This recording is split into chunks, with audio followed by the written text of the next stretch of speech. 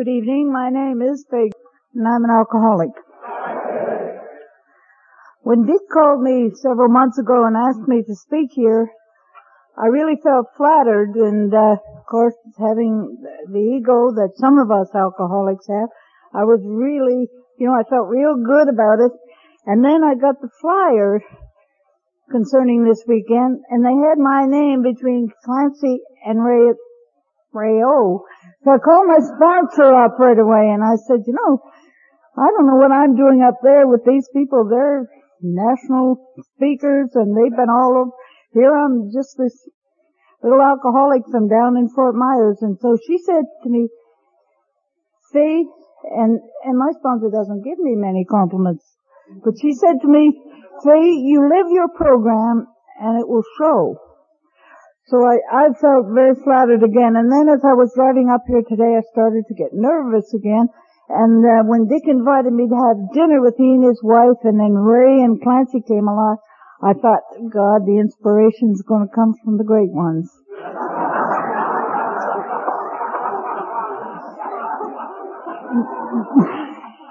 But I'm sorry, gentlemen, it didn't.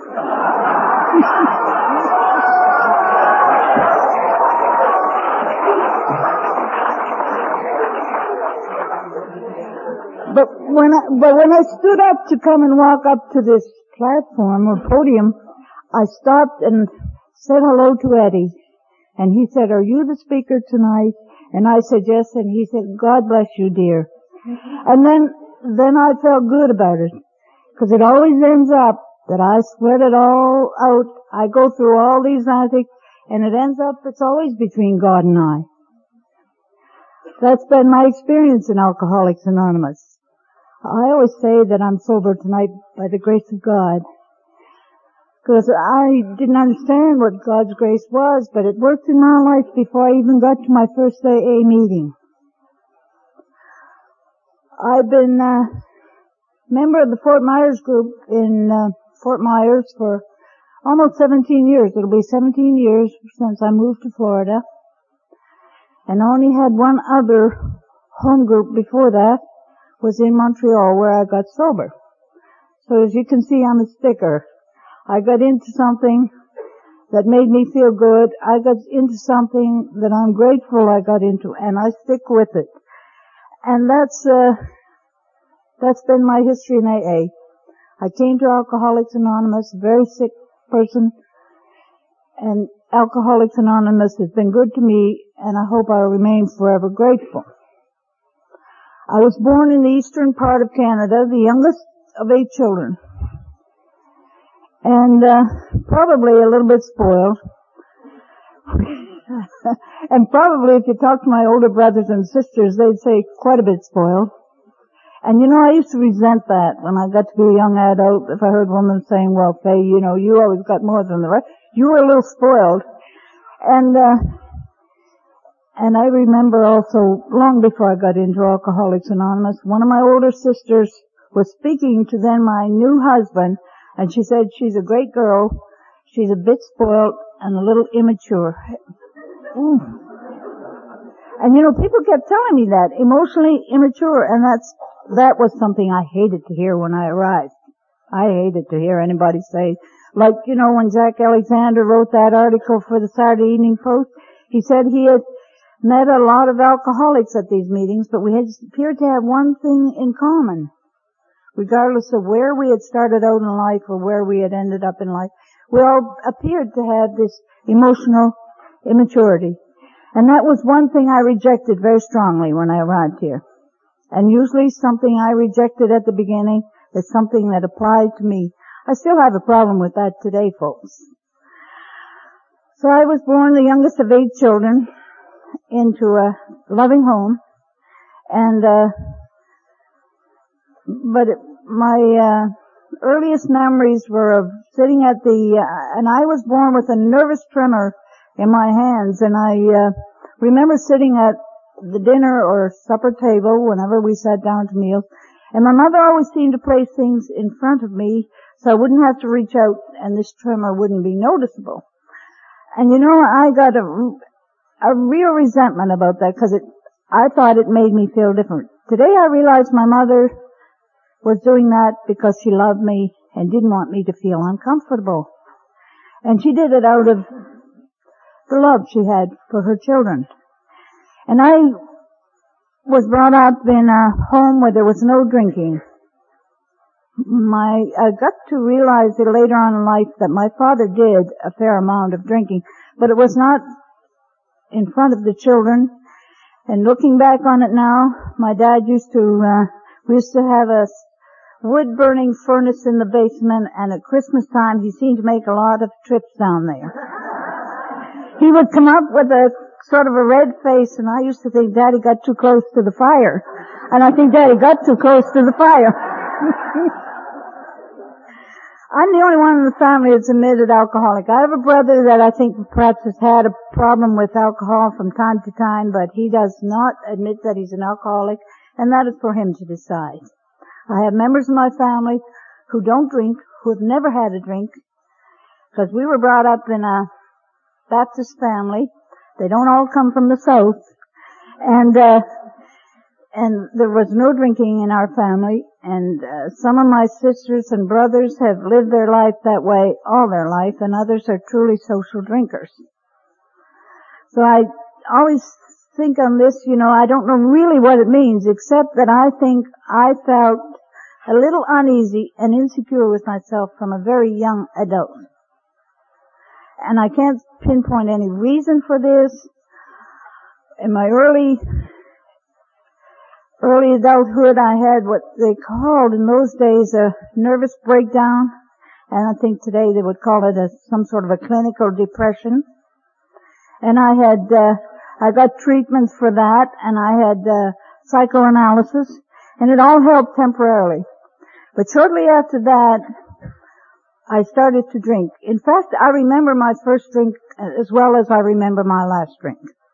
And I'm here to tell you that I never drank socially. I don't understand people who drink socially. I don't understand it today. When I'm sitting someplace and see somebody sipping on a drink all night, my inclination is to say, well, why don't you either drink it or put it away? I don't understand it at all. It just escapes me. When I drank to get it down in me so it could make me feel different. It helped this uneasiness. By this time I had gone to work in Montreal, and I came from a small town, 10,000 people. I think the town is still around 10,000 people. Not the same ones, but it's just about that size of a town. And I had gone to work in the city. I felt even more insecure and uneasy, being brought up a small town girl, and I was up here with these city girls and guys, and one night they had a shower for somebody either having a baby or getting married, and Ray will probably remember, we went to Mother Martin's for this celebration, because Ray remembers restaurants in Montreal. We went to Mother Martin's because they were a client of the bank that I was working for at the time. And I remember I had my first drink. It was an old-fashioned, in a typical old-fashioned glass, the vermouth and the rye. And I never liked the taste of alcohol, but I got by that very fast. I had my first drink of alcohol, and God, did I feel at home. I felt real good with these people then. I felt like I was one of them, if not a little better than them. And so that was my first drink of alcohol. I didn't go on to become a practicing alcoholic right away, because circumstances didn't present themselves that way, because eventually I went back to live in my hometown, and I got back in more of the circle of people that I was brought up with, and there wasn't a whole lot of drinking. At least the Baptists I knew didn't drink in front of one another. And but in any event, I didn't become a real problem drinker right away, but any time that I drank to feel different. I never drank to be sociable. I drank so I could feel different and more at ease. I eventually moved back out of this town to northern Quebec, which is an isolated village up in, it was called Knob Lake at the time, Schefferville, and this was a very isolated situation. I worked for the Iron Ore Company of Canada, which was a subsidiary of the Iron Ore Company out of Cleveland, Ohio. And this town was not supposed to have it didn't have any open bars.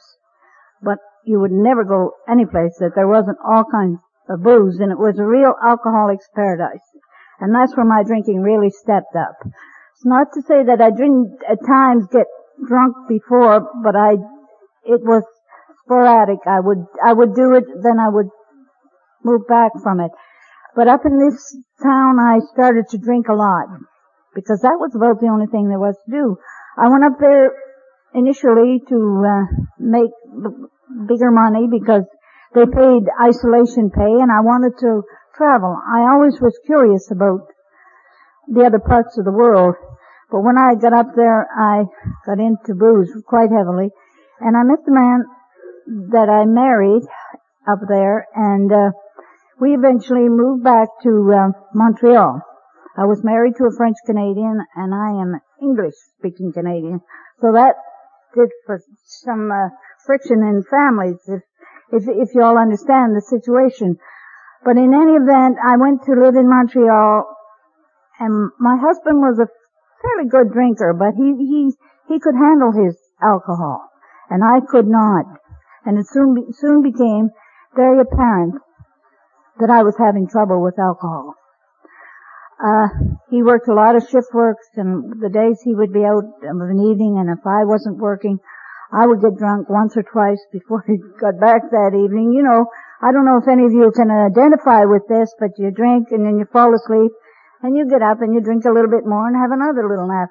But in any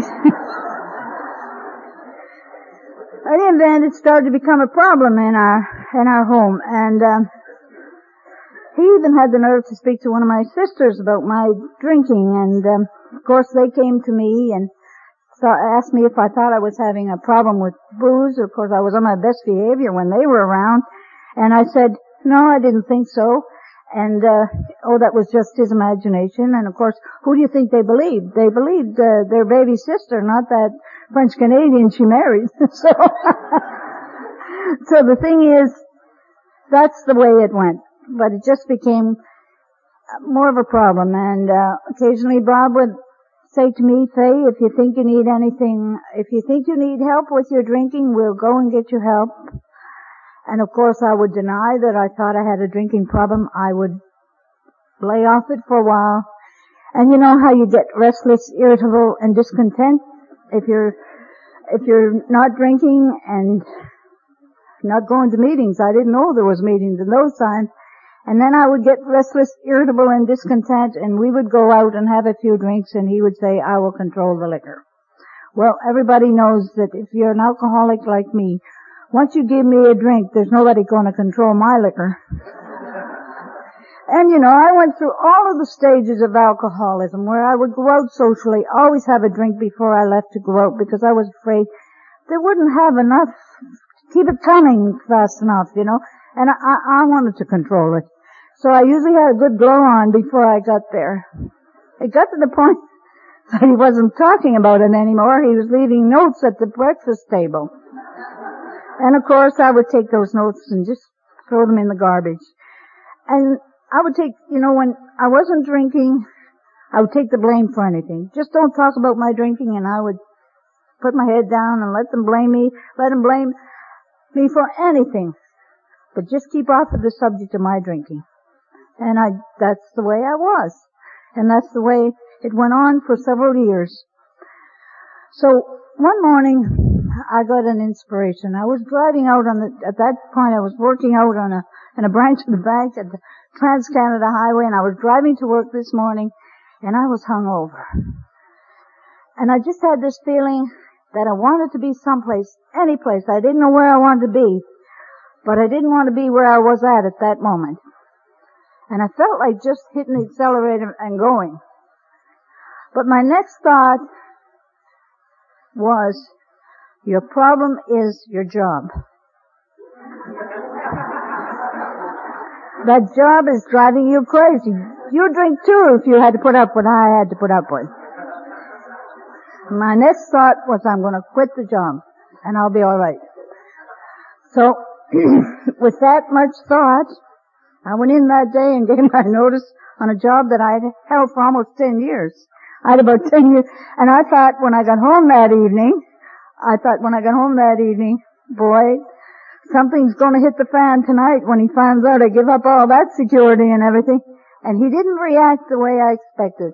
He said, if that's what you need to get your life in order, that's fine. That's fine.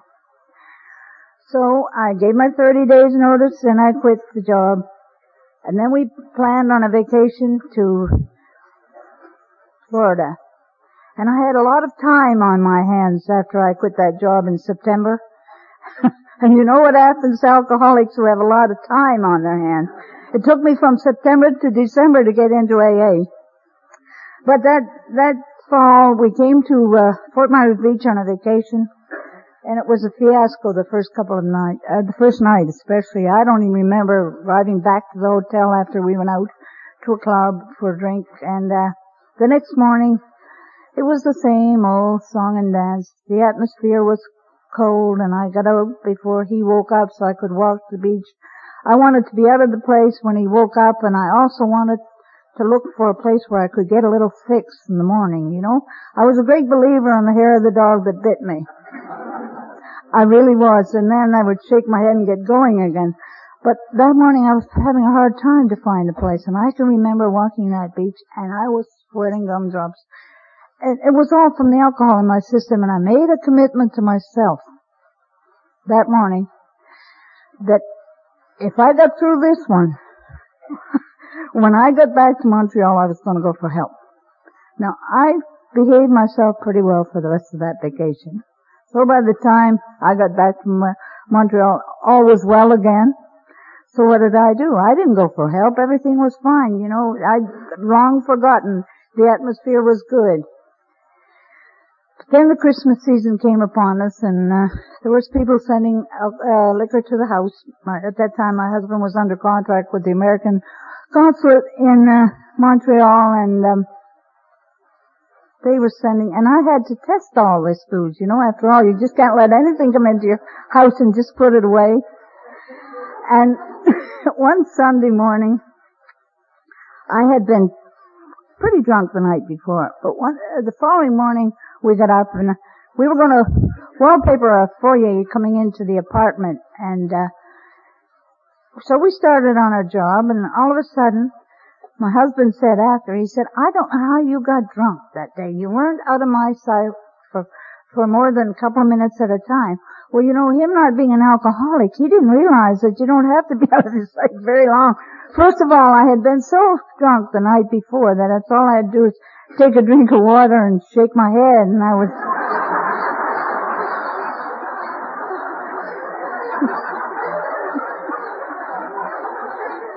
But in any event, I had a little stash in the lingerie drawer. I had a little stash in the hamper in the bathroom. And I said, so that day was terrible. It was terrible. I don't remember what the discussion was. The next morning I got up and he was gone to work. And I stood over my kitchen sink. And I did that for two reasons. I didn't know if I was going to be able to hold the glass steady enough to get the drink to my mouth. Secondly, I didn't know if I was going to be able to keep the drink down. And I was right in both counts. I could not do it. I don't know how or if I got a drink in me. More than likely, I took it directly from the bottle. But something came over me that morning, and I thought at the time, my God, what if your father walked in here today? What if your dad walked in? And my father had always been something very special to me in my life. I loved my father very, very dearly. And I always used to measure everything by what my father would think. And I thought, God, if he saw you today, wouldn't he be proud? And the next thing I thought of was, Faye, you're killing yourself. Because I had blood pressure problems, and I had worked for an attorney at one time whose wife had similar blood pressure problems. She took a slight stroke one morning, and she was an active alcoholic at the time. And when the doctor came to attend her, he told her, whatever you do today, Marion, don't you take a drink. She took a drink and she died. And I didn't particularly like that lady. And I hadn't thought about her in years, but it was just all came in front of me that morning. I thought, that's the way you're going to end your life, like Marion, if you keep it up. I don't know how long I felt that way, but it was a certain sickness that I had. I had been physically as sick as I was that morning, and I had often been as emotionally unbalanced as I was that morning. But there was a certain other feeling, and I've learned to identify it as a soul sickness that I had. And I was beside myself as to what I was going to do. But previous to this, there was a gentleman I knew who had been a friend of ours who was a very heavy drinker. Pierre had gone to Alcoholics Anonymous and had gotten sober. And not only the fact that Pierre was not drinking anymore that caught my attention was Pierre was not drinking anymore, and Pierre appeared to be happy. And he was not shy when you asked him how he got that way to say how he got that way. He got it through Alcoholics Anonymous. That is why today I'm very, very, very careful who I tell that I'm in Alcoholics Anonymous, because I may be the only big book they'll ever read. And I hope that when I say I'm in Alcoholics Anonymous, I'm a credit to Alcoholics Anonymous. And I hope when you say you're in Alcoholics Anonymous that you're a credit. Because we may be the only big book that some poor suffering alcoholic will ever read. I always think, we're one of the very lucky, very small percentage of people who need our program, who are guided to our program. In any event, I called Pierre that morning. Now, God was with me. That's why I say the grace of God was with me, because I didn't have the ability to make a rational decision that day. So something had to move me. He was home. I didn't know whether it was day or night. I dialed the phone and called Pierre.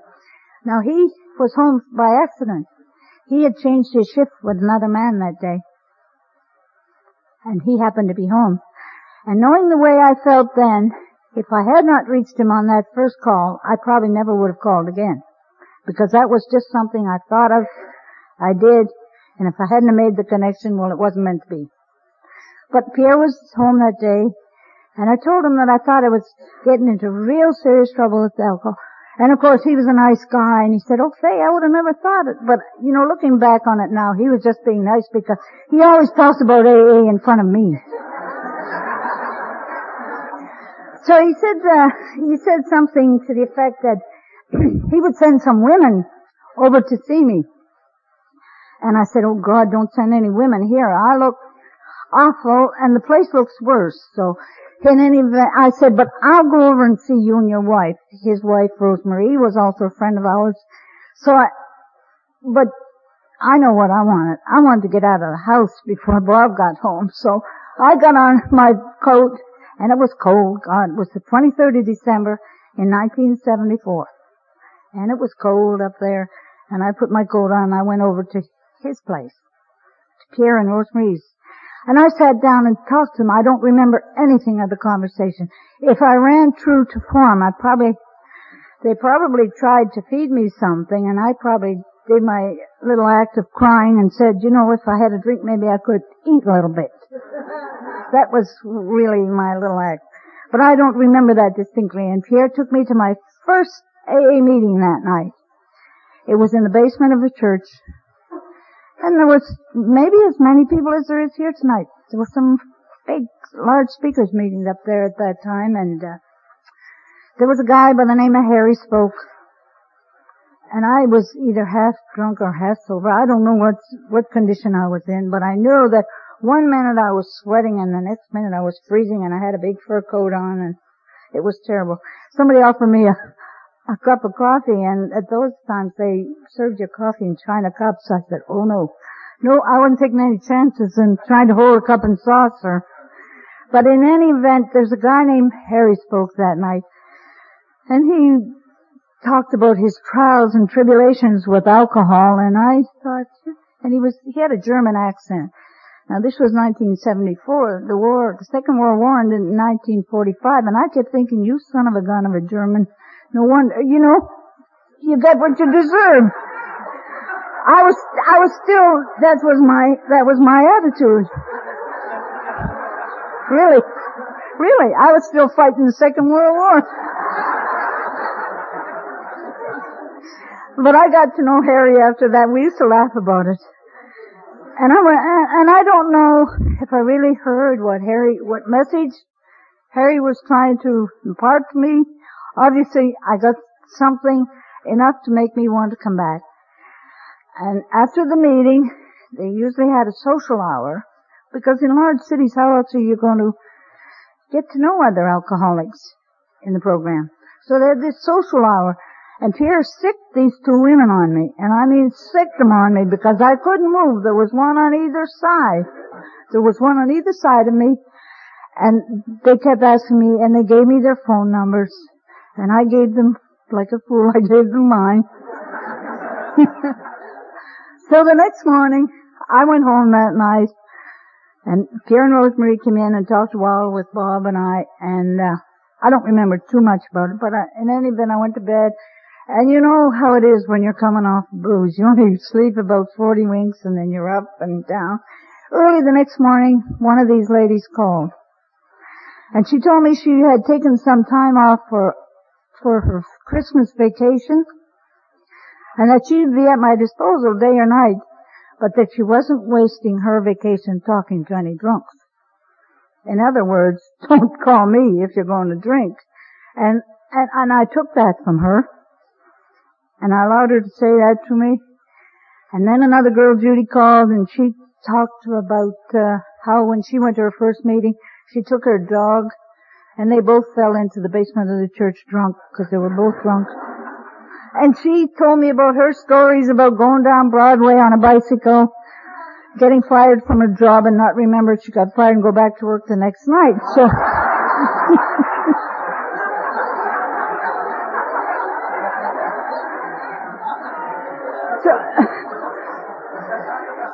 So that kind of lightened it up for me. You know, it kind of lightened it up. I thought, well, they're not all as straight as Bernadette, but Judy's a little bit more relaxed about this. I hope I can reach a happy medium here. That evening, my husband and I went to an open door meeting, sort of in honor of Christmas Eve. We were going to leave the next morning to go to Quebec City to spend Christmas with my mother-in-law, and we arrived a little late. We went with Rosemary and Pierre, and we were standing against the wall like this, and there were some little groups meeting before the actual full meeting was to start. And as each one spoke, and they said, my name is so-and-so, and I'm an alcoholic, what was going through my mind was, if I have to say that to stay here, I'll never stay. And what was going through my husband's mind, if she has to say that to stay here, she'll never stay. Because he knew what I thought. I didn't want to be an alcoholic. I don't know if anybody, wants to grow up to be an alcoholic. I didn't know what one was, but I didn't want to be one.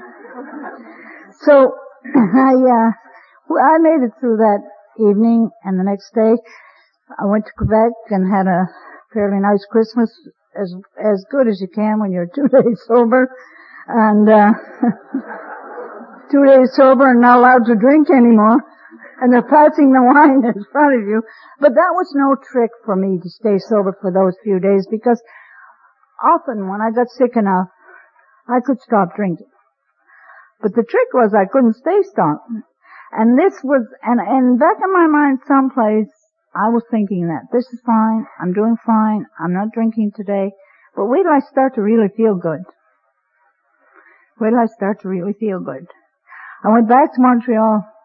I'd like to tell you folks that Pierre took me to 2 meetings. After that, I was on my own to get to meetings. So if you really want it, it's there. You can put the effort out. It's there. And I went to meetings in areas of the city I wasn't familiar with. In the daytime, my husband would drive around and show me where these different churches were. And in the evening, I would take off by myself and go to these meetings. And I was really taken up with you people in Alcoholics Anonymous. You all seemed to be happy, smiling, and you didn't feel the way I was feeling. But I was still reluctant to believe that this was going to work for me, because I kept thinking, but I had stayed away from booze this long before. I had, stayed. One night I came to a meeting like this, an open speakers meeting, and there was a man by the name of Paul spoke. Probably somebody had told this to me before this time, but that was my night to listen. And Paul got across to me that my disease was a threefold disease. I was physically, spiritually, and mentally affected. And somehow or other that clicked with me. I thought, yes, there's more wrong with me than just craving the booze. There's something out of sync in my life. I'm just not balanced quite correctly. And the three sides of my nature just weren't balanced. And he also went on to say that AA had the 12 steps of recovery to help people like he and I. And I started to pay more attention to them when they were reading the steps. I started to read the steps, which were usually hanging at the building in the back of the hall or in the front of the hall. And I started to, somebody invited me to go to a step meeting once a week down in a different area of the city than I lived in, but these people offered to pick me up every Wednesday night. There wasn't a whole lot of discussion meetings in Montreal at that time, but I think God opened the door for me, and I started to go to step meetings, and I started to understand part of my problem. I got a sponsor. I used to go to her house every morning. She must have been sick of me, and there was nothing that I did not discuss with Margaret. We had nothing in common, as, you know, she had a family, her children went to school every morning. There was just my husband and I, we had nothing in common in those things. But when it came to one-on-one about feelings and emotions of the alcoholic, Margaret was a marvel. She couldn't get up here and talk like this, but put her one-on-one with the person, and she really zeroed into people like me. And I started to understand part of my disease. She also used to always remind me, Faye, nothing is going to change but you. She used to say, Faye, I used to say, oh, well, if only, you know, if only people, places and things were different, I'd be all right. And she would repeat it to me very gently but very firmly. There's nothing going to change but you. If I would go to her and tell her that my husband said something that hurt my little feelings, she would say, that's all right, you're going to have to learn. You know, we alcoholics are sensitive. And so she kept repeating this to me. And I started to grow a bit. I started to share. I started to go down to the intergroup in Montreal and answer the phones. And I got really into the program. I often, my sponsor is Kitty C. from Fort Myers, and her and I often say that we have one thing in common. We never fought the program. Once I realized what the program had to give me, I didn't fight it. I went right along with it. And I started to grow and started to feel more comfortable within myself. And then 9 months after I was sober, we decided to move to Florida. And I was just about 9 months sober when we moved to Florida. My husband was due to retire, and we were coming to Florida to live, and I'm here to tell you, I thought, Florida, here I come. They haven't seen anything like me in AA down there. But because I was one of these new AA people that was sure I had at least 5 years sobriety in 5 months, you know. I knew more about AA then than I do now. But that's all right. God loved them. The people put up with me, and they understood. And I came to Florida, and I didn't like the AA. I didn't like it.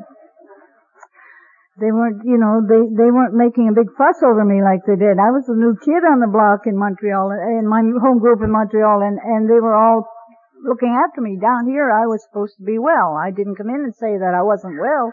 I came in and said that I was great. And I didn't like the meetings, and I used to call Margaret. So at last she got sick of my belly aching. And she said to me, Faye, what are you giving to AA in Florida? What are you doing? Are you putting your hand out? Are you telling these people how you're feeling? Well, of course not. You know, I'm 9 months sober, I'm well. But, so I had to reconsider that. So I started to tell people how I was feeling, and I started to put my hand out, and I started to join Fellowship of Alcoholics Anonymous in Florida, because I was afraid, because Margaret had told me before I left Montreal, whatever you do, don't stop going to meetings. I'd go to a meeting, I'd come home and I'd cry, and Bob would say, well, maybe next time you'll try another meeting. I'm sure sometimes he felt like saying, well, would you like to have a drink? But because I was a mess. But in any event, I got through this. But you see, I was an alcoholic. Poor little old me. Nobody else had to make all these transitions. You know, when anybody else relocates from Canada to Florida, there's takes a bit of adjusting. But I wallowed in it. I don't know if any of you understand what I'm talking about, but I did. But I also heard about the Florida Syndrome, and I saw several people come back after they had come to Florida to live and relocated and went out and drank again and then came back on their hands and knees. So I was still afraid enough that I kept coming to meetings. And then when Margaret laid the law to me and told me there was time that I put my hand out and started to practice what Pierre had told me after I used to thank him for taking me to my first meeting. Pierre used to say to me, Faith, you can't keep it if you don't give it away. And I didn't understand what he meant then. I thought, well, maybe he's not too well yet, but, you know, after all, you can't keep it if you don't give it away. So I started to become active. And I started to go to meetings where there was a lot of long-term sobriety. And I started to hold on to those people's coattails. That's why I asked Clancy and Ray tonight if they think, you know, like you read in the grapevine all the time about old-timers leaving the program, and maybe not going back to drinking, but just not coming to meetings anymore because they hear things in the meetings that they don't think is appropriate for Alcoholics Anonymous, and that worries me because that's who I held on to at the beginning of my sobriety. It's people who had long-term sobriety. You know, they used to say, stick with the winners. And if we don't have any winners or people with long-term sobriety come into the meetings, what are the new folks going to do? And that's a true concern of mine because I would hate to think that somebody came and they could not get the help that I got when I came here. I started to get active in service. I became a GSR for my home group, not because of anything great I did or anything, it's just because nobody else wanted to do it. And I started to go to quarterlies, and that's where I met Dick and his wife and all the people I know around the state of Florida. And you know, I got real inspired with some of the speakers I used to hear at these conventions and these quarterlies. And I really try to go back and tell people in Fort Myers, you know, you don't know what you're missing. And my sponsor always says it's the icing on the cake when you get to come to these conventions and these quarterly meetings and these sponsorship weekends. And soon after, I chose another sponsor in Fort Myers, and the lady is still my sponsor today. She would have been here tonight, but her health is not as good as it used to be, and these little trips are a little difficult for her. And but I still keep in contact with her. I'm a great believer, and I'm still with the same home group that I joined when I came to Florida. I'm a great believer in the home group and sponsorship, because I know that I could not have made it without it. There's no way that if I did not have somebody that I could cling to, that I would have ever made it. And you know, you just keep hanging on, and things just keep changing and happening. And I started to get these good feelings, these feelings that I would always wanted in my life, these feelings of serenity and peace. And of course, you know, I'd get a few seconds of it and I wanted more. And I would talk to, my sponsor's husband was, very inspirational and talking to me about spiritual things. And I said to him one night, I said, Jay, you know, I get these good feelings sometimes that I'm at peace and I'm at one with the world, but I would like to have more of it. And, you know, being an alcoholic, you get a little bit of it, you want more. And he kept telling me, well, Faye, you're pushing too hard. Just take it easy. And it's true. I look back on it today. It just happens. It just happens. I'm not a great speaker in AA, but I'm a talker. I love to talk about Alcoholics Anonymous. I could talk about Alcoholics Anonymous till the cows come home because I'm so grateful for AA. During my first stints in general service and going to these quarterlies, I used to be inspired by three ladies that used to travel together from Miami. There was Harriet and Lenore and Joe. And at that time, Joe used to be after me to see if I could help her daughter in Fort Myers, because she thought her daughter had a drinking problem. So once in a while her daughter would make an appearance at meetings, but I felt that if I went on too strong with the daughter, I would push the daughter away, because if somebody had done that to me when I was still drinking, I would have gone further away. So for years I watched this young lady come to AA and leave and come back. And she was a very beautiful girl, so if you saw her once, you remembered her. And her mother used to always be questioning me when I'd go, do you see Joanne at meetings? Do you see her? And I'd say, occasionally. And then her mother would say to me, but Joanne picked up her chip for X number of years or whatever. And I thought, well, I don't think so, but I'm not going to dispute this. But in any event, a little over 5 years ago, Joanne did come to AA and stayed. And about a year ago, a little over a year ago, she asked me to be her sponsor. And since that time, Joanne has run into some very, very serious health problems.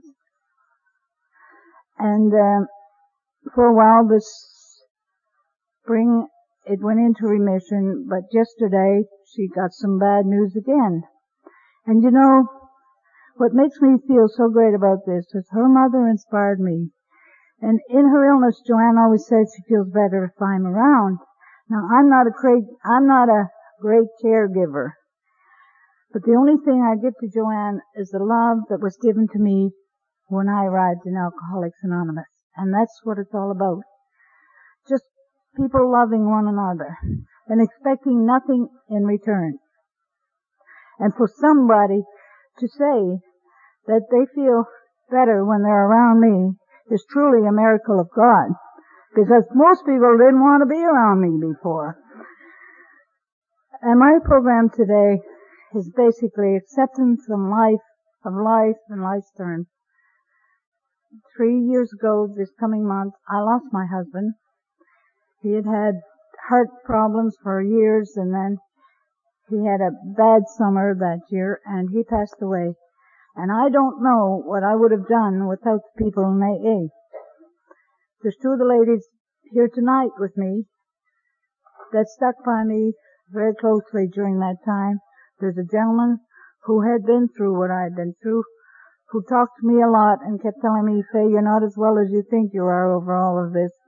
And you know, these are things that you can only get from the fellowship of Alcoholics Anonymous.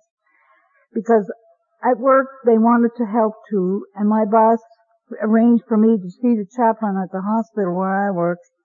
And I started to talk to him, and he wanted me to go to these grief meetings, and I went once, and I came out and I told him, I said, Reverend Blunt, I have to tell you something.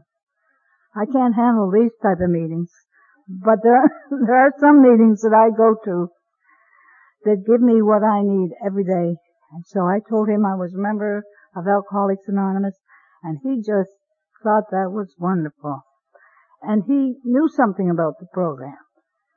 And that has been great for me. And now today, if I can be of any comfort to anyone else, I sponsor a lot of girls. You know, some of them I sponsor for a while and they go away. Then I get to be friends and they come back. That's the way it works in AA. And I have never given anything out in AA that I didn't get it back tenfold. These girls are an inspiration for me. They keep me young and on my toes. They keep me thinking fast, because you have to. And but I get much more out of it than they do, folks. And that's the way it works. So basically today, acceptance is the answer to all my problems. I accept life on life's terms. Sometimes I will fight it off a little bit, but I give in easier than I used to. I found out that it works better that way. So life has been good to me, and I'm grateful. And I would like to close with my favorite passage from the Big Book. And it's, acceptance is the answer to all my problems today. When I'm disturbed, it is because I find some person, place, thing, or situation, some fact of my life unacceptable to me. And I can find no serenity until I accept that person, place, thing, or situation as being exactly the way it's supposed to be at this moment. Nothing, absolutely nothing happens in God's world by mistake. Until I could accept my alcoholism, I could not stay sober. Unless I accept life completely on life's terms, I cannot be happy. I need to concentrate not so much on what needs to be changed in the world as on what needs to be changed in me and in my attitude. Thank you very much. I love you and good night.